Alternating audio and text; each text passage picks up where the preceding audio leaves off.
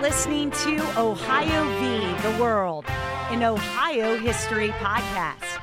The only podcast dedicated exclusively to the history of the Buckeye State. Subscribe to the show on iTunes and Stitcher. Don't forget to rate and review us. Join the conversation now at Facebook. Now, here's your host, Alex Hasty.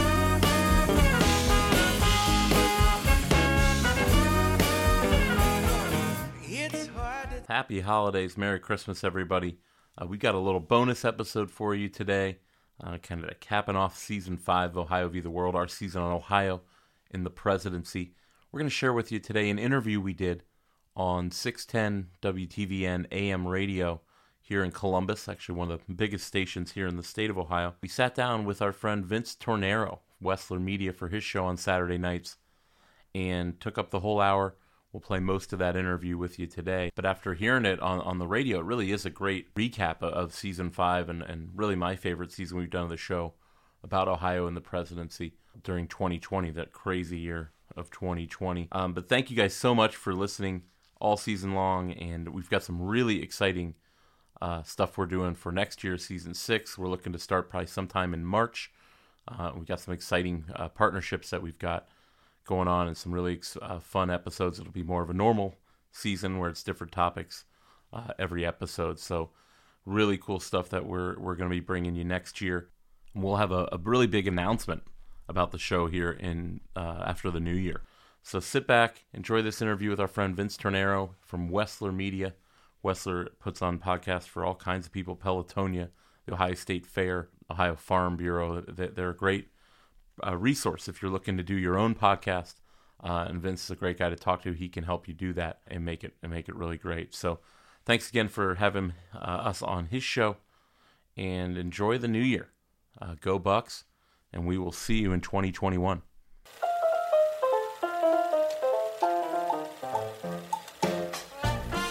So you've been doing this podcast for quite a while. I mean, it's something that, regardless, we both know podcasting takes some work, takes some commitment. First of all, why did you decide to do Ohio v. the World? Like, what was your, started 5 years ago, was it? It started in early 2017, so this is our fifth season of the show. And I think why we decided to do it, I got into listening to podcasts a few years before that, but I was looking for a show about Ohio history and couldn't find one, so I just decided to create it and do it myself and try and do it right. Well, obviously, with your law practice and Hasty Legal, it's one of those things where you're not somebody who's immune to doing some hard work and getting the research done. So, do you do a lot of research with the show? Yeah, a ton of research. And this is you do a ton of research, but it's a hobby. And obviously, with your legal background, it's a passion too. So it kind of combines both worlds. History's always been a passion of mine. I majored in history. And it's an Ohio history show. We say it's the world's only Ohio history podcast, but it's really an American history show, and American history is something that is a passion of mine, hobby or not. So our fifth season that we're doing and just wrapped up this week is about Ohio and the presidency, and we're doing that. It's an election year. We thought it'd be a great time to delve into that. Ohio has 8 presidents, and we also did episodes on Ohio and debates. There's been debates here in Ohio, just like we had the first debate between Biden and Trump. We do an episode on the First Ladies, on campaign moments in Ohio. There's been 6 Democratic or Republican political conventions in Ohio, so we have an episode about all those and really just everything Ohio in presidential history. So I find it interesting that you reference Ohio's presidents as our saving fathers. What are you talking about there? What do you mean by that? A guest of mine coined that phrase, and Virginia has the most presidents. Virginia has 9 presidents, and a lot of them are known as the founding fathers.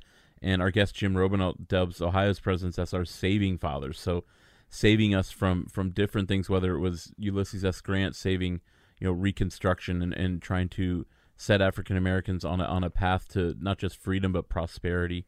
You look at someone like Warren Harding, who takes over after the crisis of World War I and the Spanish flu. He's someone who saves the economy and really in a lot of ways saves the country back to normalcy, as he called it, But it's not as easy to come up with a phrase for Ohio's presidents, and he called them our saving fathers. And there's so many instances where I think that's correct. Well, I think one of the things, too, that I find interesting listening to these episodes and checking out your podcast series, Ohio v. the World, is that, with this president stuff, there is similarities between, 1920 and 2020, actually, what's going on right now. Yeah, 1920 is 100 years ago, obviously, but the last time an Ohioan was elected president. And that was one of my fears, is how do you make this, you want to make this history relevant to today. And how we can look at history to help guide our future. And in 1920, Warren Harding from Marion, Ohio, runs and wins a landslide victory, and he's running on a platform basically that he calls America First, a platform where he wants to return the country to normalcy. And I didn't know what that meant at the time. He actually took a lot of heat for that. People didn't think normalcy was a word. It turns out it was, but. Like I said, he's dealing with a country that's lost 675,000 people to the Spanish flu, this global pandemic that he's dealing with the aftermath of. Yeah, it does. Incredible racial strife in 1919, 1920. I had no idea how bad the U.S. again. I had no idea how bad the economy was when Warren Harding took over. A huge depression in this country in 1920 and 1921 that he helps us overcome. But you're looking at pandemic, depression, and not to mention, the United States has just gotten out of World War I, which is a whole other ball of wax that we're not dealing with, luckily, today. But 1920 and 2020 have a lot of similarities. I've always thought that a return to normalcy would be a great platform for a political candidate in this election. I guarantee you there's some third-party candidate way down the ballot who has a Facebook page with a dozen likes, and it says return to normalcy. Yeah, he's running the Warren Harding campaign. Yeah, it'd be interesting. It'd be so interesting if somebody actually took the social experiment, took the literal playbook from President Harding's, and or any campaign from back in the day when scurvy was a thing, and you pull that out and run on the Millard Fillmore platform or something like that. Right on, exactly. I there's got to be his handbook here somewhere that exists on the planet. You can pull that out. It'd be a fun show. Yeah, so you are a fan of Harding, though. He wasn't the greatest of presidents, but you do like Warren G. Harding. I'm in the minority for sure, but doing all this research and realizing that Warren Harding is always in the bottom 5 of presidential rankings. Not last, but really far down. You're talking there's been 44 presidents. He's always 39th, 41st, and there was a lot of corruption in his administration. Was it connected directly to him? No. Was it cabinet members of him? Yes. And cabinet members of the Harding administration ended up going to jail. Teapot Dome, a huge scandal with the Veterans Bureau. He had these affairs that were uncovered after his death that really brought down his rankings as well. But when I really looked at him as a president, he was not half bad. I'm not saying he's a great president, but he's certainly somebody that I think in the next 100 years, when people actually look at his presidency, is somebody that's going to jump up in the rankings. Who knows if that'll happen this time around? What we got going on? So we're talking with Alex Hasty of the podcast Ohio v. the World. Excellent podcast, and you're listening to This is Wessler Media right now. We're just kind of taking a look over the podcasting world, and this show we are focusing specifically on one of my good friends in the podcasting world. It is Alex Hasty again, Ohio v. the World. William Henry Harrison. He's a guy who I can think of. There is to quote The Simpsons again, which I'll probably do a lot on this show, is there was Springfield Elementary, and it dubs in, we are the mediocre presidents. We are the mediocre presidents. You won't find our faces on dollars or on cents. It is a fantastic episode. There's William Henry Harrison. I died in 30 days. So the old adage, it's just YouTube, you'll find it. I just wasted your time singing it there. But basically, the old adage is this guy did this inauguration speech, pneumonia, died. Is that all true? Is that legit? Is 100% factual? So he did serve about 30 days in office, and he's the first Ohio president in 1840. But this idea that he did give the longest inauguration, that's all true. And it was cold. It wasn't freezing. It was cold and rainy. He was our oldest president until Reagan and Trump are the only two that are older than William Henry Harrison at 68. But he gives this longest inauguration. How long was it? It was an hour and a half? No, we're talking probably a little over 2 hours.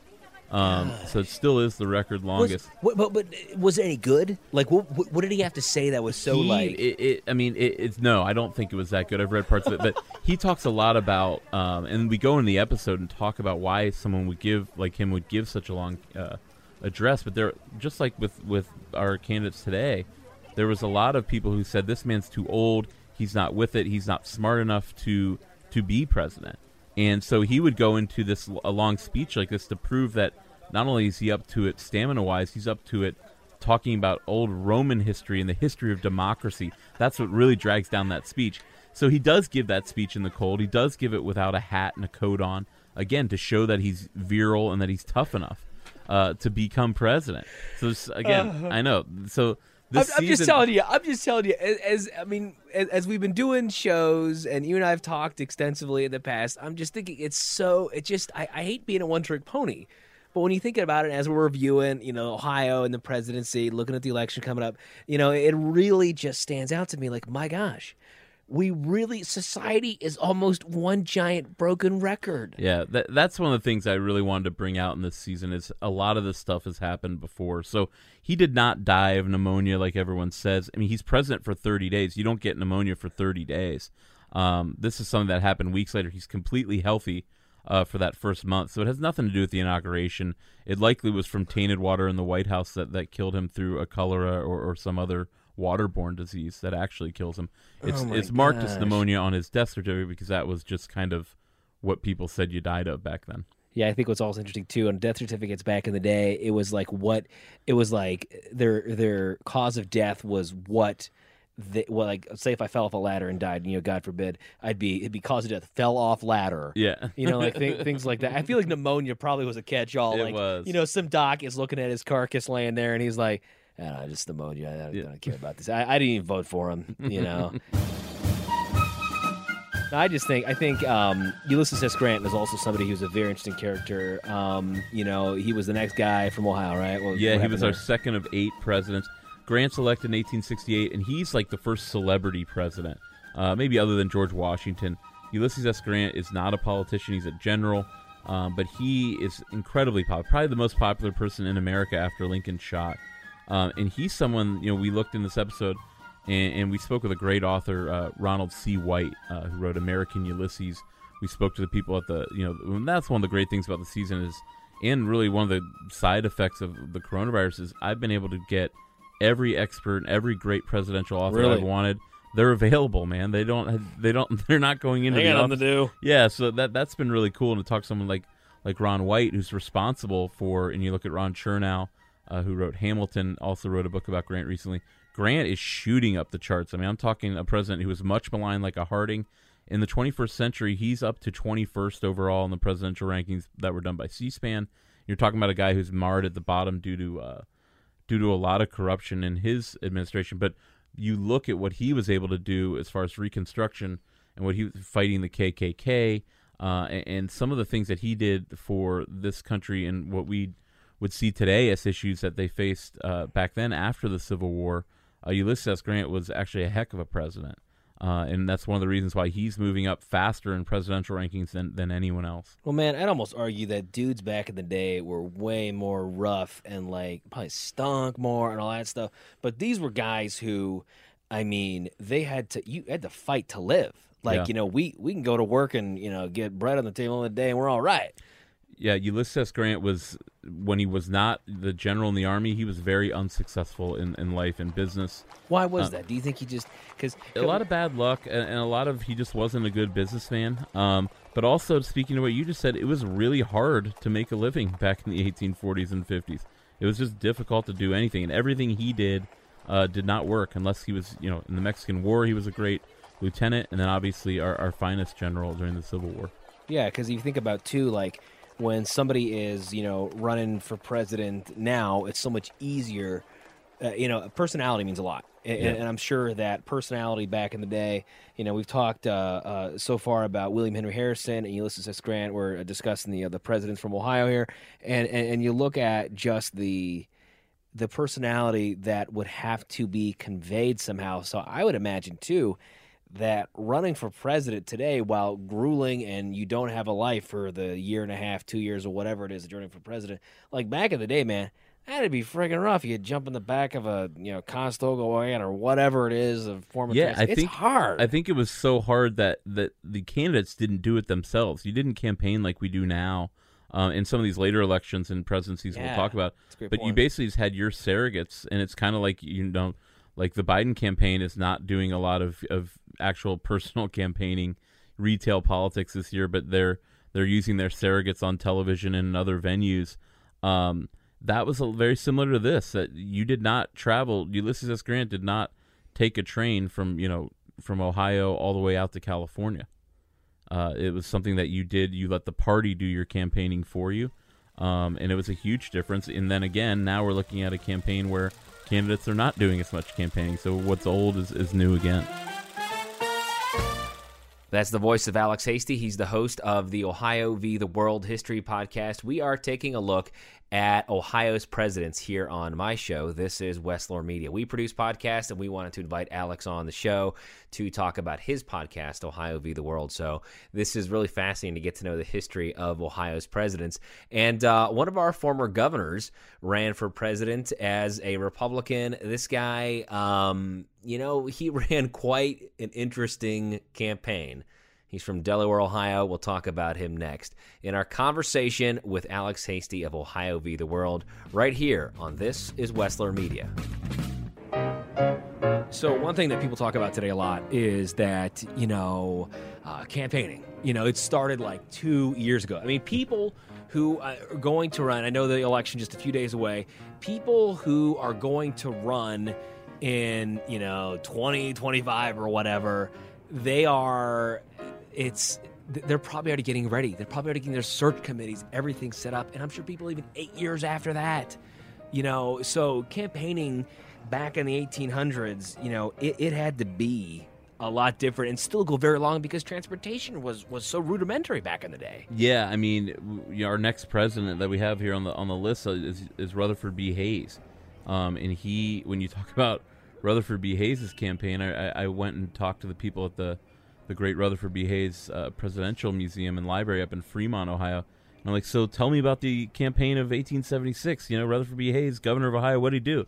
And they're like, nothing. He was the governor of Ohio. He sat at his house in Columbus, and then the election happened. I think Rutherford B. Hayes' strategy, he said, and I quote, is sit cross-legged and look wise, was his campaign plan.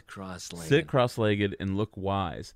So you didn't campaign. It was actually seen as below the dignity of the office. It was seen as, if you did that, it would be a negative for someone to campaign. So what was it? Was it a cultural thing? Why was that? It was just this idea that you wouldn't lower yourself, that the president is not someone who should be out pandering for votes.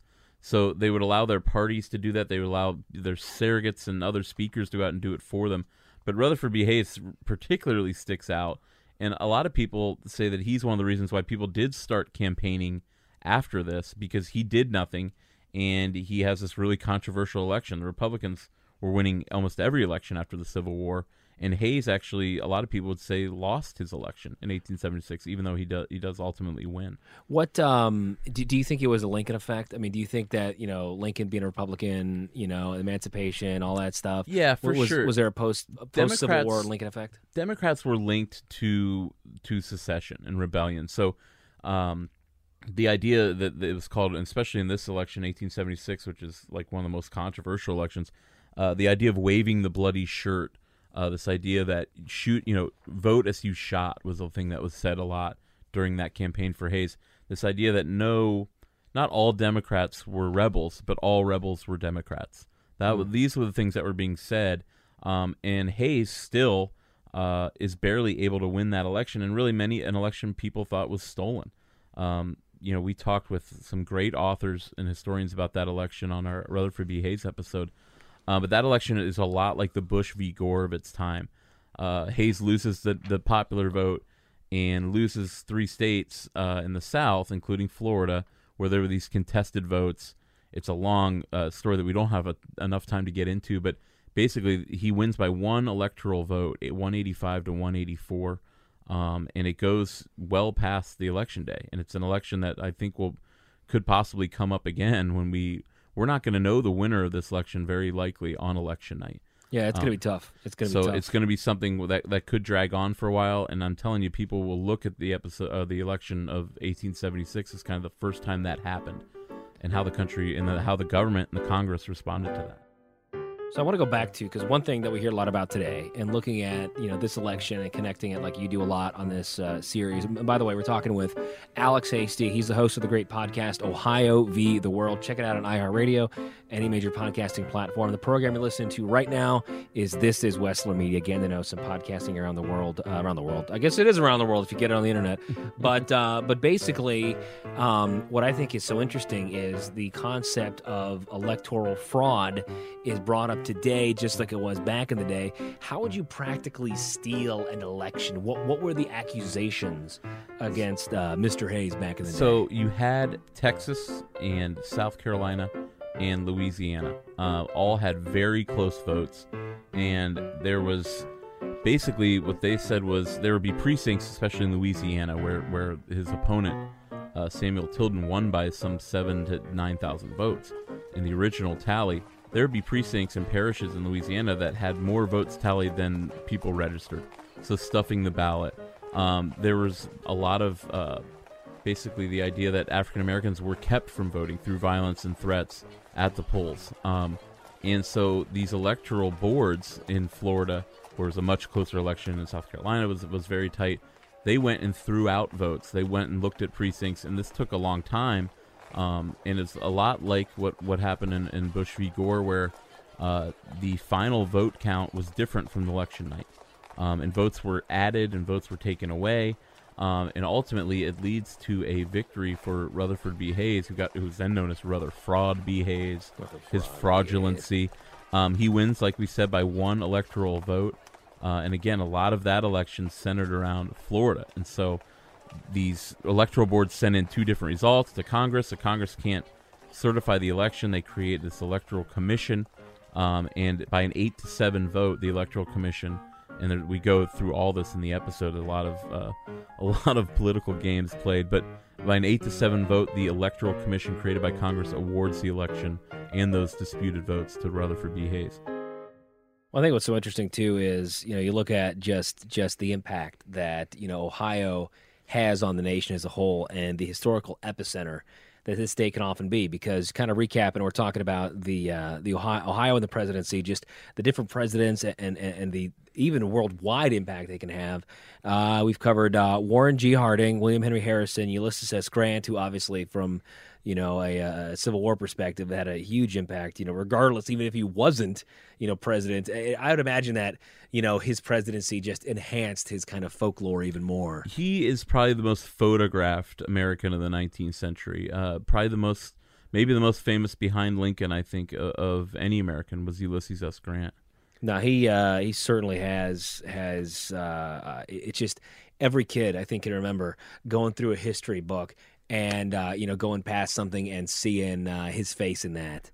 Yeah, I mean, he was a great general, and it was before Grant took over that Union Army and the Army of the Potomac. I mean, it's very possible that we would not have won or had to seek a peace with the South. It was Grant's work that really helped the Union win that war and keep this country together. Yeah, so before I forget, how many episodes is this in your latest season? It's 13 episodes. We just wrapped up our last episode about William Howard Taft from Cincinnati, and that's the end of Season 5. We release every other Sunday, and we'll start Season 6 here in the spring. Wow. I mean, how much, just out of curiosity, how much of time commitment for each episode? I mean, we interviewed, like I said before, some of the leading authors and presidential historians and people from all these museums. The research, we're reading multiple books, and the research for this episode or this season was bigger than before, and I'd say we worked on this for a solid year. Nice. I mean, that takes an incredible amount of commitment, and it's Ohio v. the World is the podcast, and this latest season, Season 5, talking about Ohio's history with the presidency, just doesn't focus on the actual presidents themselves. I mean, you cover other stuff in there as well. Yeah, we talk about the history of debates. There's a number of presidential debates here in Ohio. campaigns. We talk about even those conventions that have taken place in Ohio, the first ladies, and some of the contenders, some of the people from Ohio who tried to become president and failed. Taking a look at Ohio's history with presidents here on News Radio 610 WTV. And I'm Vince, host of this show. This is Wessler Media, where we feature podcasts from around the state. And what we're doing today is a conversation with Alex Hasty from Ohio v. the World. More interesting history, including the first woman to run for president. Yeah, she's from Ohio. That's next. 4 minutes away, right here on This is Wessler Media. Talking with Alex Hasty here on This is Wessler Media. He hosts the Ohio v. the World podcast. Talk with Alex about Ohio and the presidency. So no Ohioan has been elected to the White House in 100 years. What the heck, man? What's going on?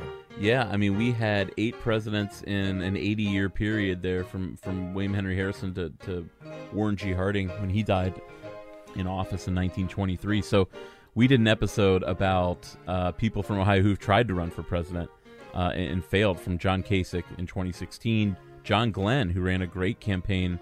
Actually, he ran a poor campaign, but could have been a great campaign in 1984 for president, all the way back to the first woman to run for president. Victoria Woodhull was the first woman to run for president in 1872. We talk about her life and campaign. She was I call her the most interesting woman in the world. Why is that? What sticks out about her? She, first of all, she ran for president as a woman. Women could not vote, obviously, for another 50 years almost. And just her campaign, she's actually in jail on the day that the election happened. So the story of Victoria Woodhull, there's a biopic being done right now. I think it's for Amazon, about Victoria Woodhull's life. But she was just, an amazing person, amazing story anyways. And so we did one on the contenders. And I can't tell you why Ohio hasn't had a president in 100 years. Ohio was so important to the Electoral College back in the day. I mean, you look at New York and Ohio; those were the 2 states you had to win. Nowadays, Ohio is one of a few swing states, and the issue that we look at from in some other episodes is Ohio is almost always we've correctly picked the president in 26 of the last 28 elections. We missed in 1960 when we picked Nixon, who barely lost to Kennedy. In 1944. Very close by like 0.1%, we picked against FDR, and that was a campaign where the vice presidential candidate for the Republicans was from Ohio. So there's a small reason why that might have tilted in that direction. Every other election since William McKinley in 1896, Ohio has picked the president, and so it's a wonder to me why we just haven't had the politicians that have been able to capture the national imagination to become president in the last 100 years. But I'm sure we'll get one, hopefully, in our lifetime in Ohio and back in the White House. Yeah, it'd be kind of fun. That'd be sweet. So how many presidents again from Ohio? 8 presidents, which is the second most behind Virginia with 9. So total of 8. Then you got, do you know by any chance how many vice presidents? I don't want to put you on the spot. No, there's a couple that were born here. There's really no presidents or vice presidents from Ohio that are strictly from Ohio. There's a couple that really were more attributed to Indiana, even though they grew up here. We've had a number of vice presidents who lost, who were candidates, but I think we've only had 1 or 2 total that you would consider from Ohio. So moving back to the back in the day, we got James Garfield. Do you think? I love James Garfield. Yeah, I'm a big Garfield Why? guy. I mean, so I've noticed you kind of have like this old school fanboy with some of the old presidents. James Garfield. Why are you in the Garfield Facebook club? Garfield Facebook I think would have been one of our great presidents, and during a time from Lincoln to Teddy Roosevelt, first of all, there's a lot of Ohio presidents, and there's a lot of forgettable presidents. Garfield is shot and killed just a few months into his campaign, but one of the smartest guys to ever run for president. And we talked with an author, Candace Millard. She's a great best-selling author who wrote the book Destiny of the Republic, which I would tell anyone listening here to go read. Candace Millard's Destiny of the Republic, which is a best-selling book from 2011. She talks about, and she's on our episode, James Garfield versus the World, just how great of a president he could have become. His story about how he dies is so interesting. He's shot by a deranged office seeker, a guy who Garfield did not want to give a job because he was insane and didn't deserve. He wanted to be the ambassador to France, which is one of the highest positions. The guy had no qualifications. He gets angry with Garfield because of it, shoots him at the train station. Garfield lingers for months, and this story of, there's appearances by people like Alexander Graham Bell, who creates a metal detector to try and find the bullets that were in President Garfield. And really, Garfield is not killed so much by the bullets, he's killed by the medical care that he receives in the White House. They're probing around with dirty fingers for the bullet. It changed medicine, his death, the way that his body deteriorated, and it was all because of the way that he was cared for by his doctors. His body became so riddled with infection. And he was a younger president, very strong. The fact that he held on for 3 months, which was also as long as he was in office before he was shot. It's an incredible story. So, like I said, our Garfield episode is one of the ones I'm most proud of. Absolutely. I mean, with the level of work you do into it, you should be. Benjamin Harrison, some interesting parallels that I've heard between the current COVID situation and how he handled the pandemic back in the day with cholera. Yeah, well, Benjamin Harrison's kind of the quintessential bearded president. There's this period, like I said, from Lincoln to TR, where almost every Garfield had a giant beard. Rutherford B. Hayes, beard. Grover Cleveland, mustache, but it still counts. But these are some of these more, I guess, overlooked and underrated presidents. And Benjamin Harrison was one from Ohio, the grandson of William Henry Harrison. Grew up in the Cincinnati area, went to Miami University. Is also shared. He lived his adult life in Indianapolis. But Harrison becomes president. He's one that I had to do a lot of research on because I didn't know anything about our 23rd president, the Michael Jordan of presidents, Benjamin Harrison. But we learned a great story about the cholera scare of 1892.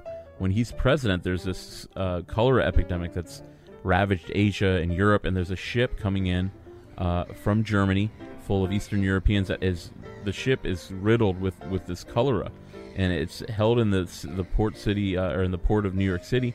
And Harrison jumps to action to try and keep this pandemic that's like I said, raging across the world from coming into America. And he keeps this ship off at shore, and he institutes a national quarantine.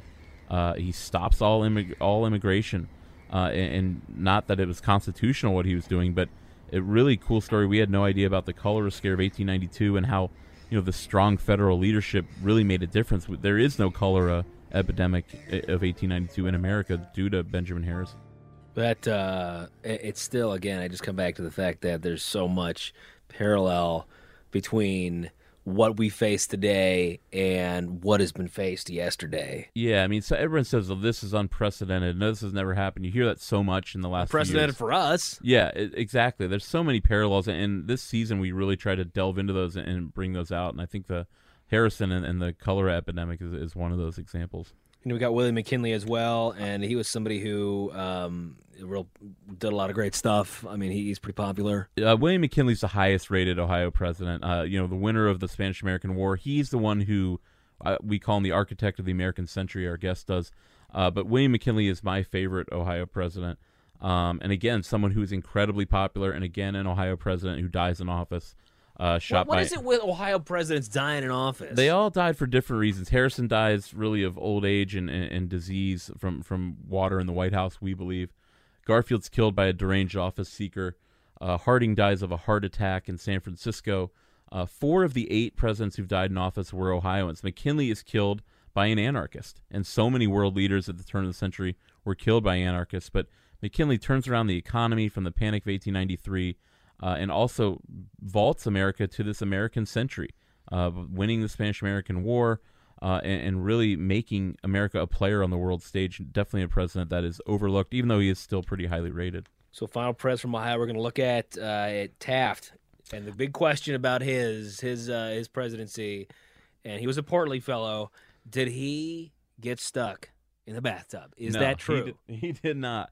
I'm a big fan of William Howard Taft, Cincinnati. He did not get stuck in the bathtub. That's an uncorroborated story from a book in the 1930s from a White House butler that had a lot of other untrue things in it. He did overflow a bathtub once in a hotel in New Jersey in 1915. It's kind of a famous Taft story, but definitely an overlooked president. William Howard Taft, a one-term president in 1909 to 1913.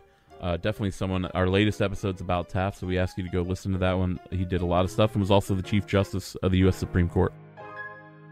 To learn more about That Man's podcast, it's Alex Hasty. Look for Ohio v. the World on all major podcasting platforms. My name is Vince Tornero, president and executive producer of Westlaw Media. Thanks for listening today. We'll talk to you next week right here on 610 WTVN. Hi, this is comedian and writer, and let's be honest, I do a lot of things. This is Dino Tripodis, the host of Whiskey Business, the podcast not so much about whiskey as it is one with whiskey. Yes, we drink and talk about whiskey, but we do so much more with so many interesting people. For example, we talk to comedians like Greg Warren. You know, I don't want to brag, but let's just say I can walk into a Red Lobster and get whatever.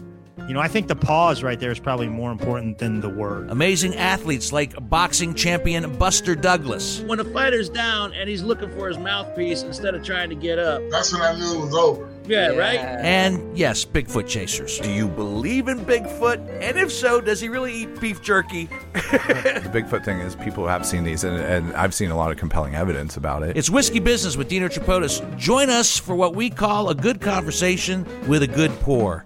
You really can't ask for much more than that, can you, people? Check us out at whiskeybusinesspod.com, a proud member of the Evergreen Podcast Network.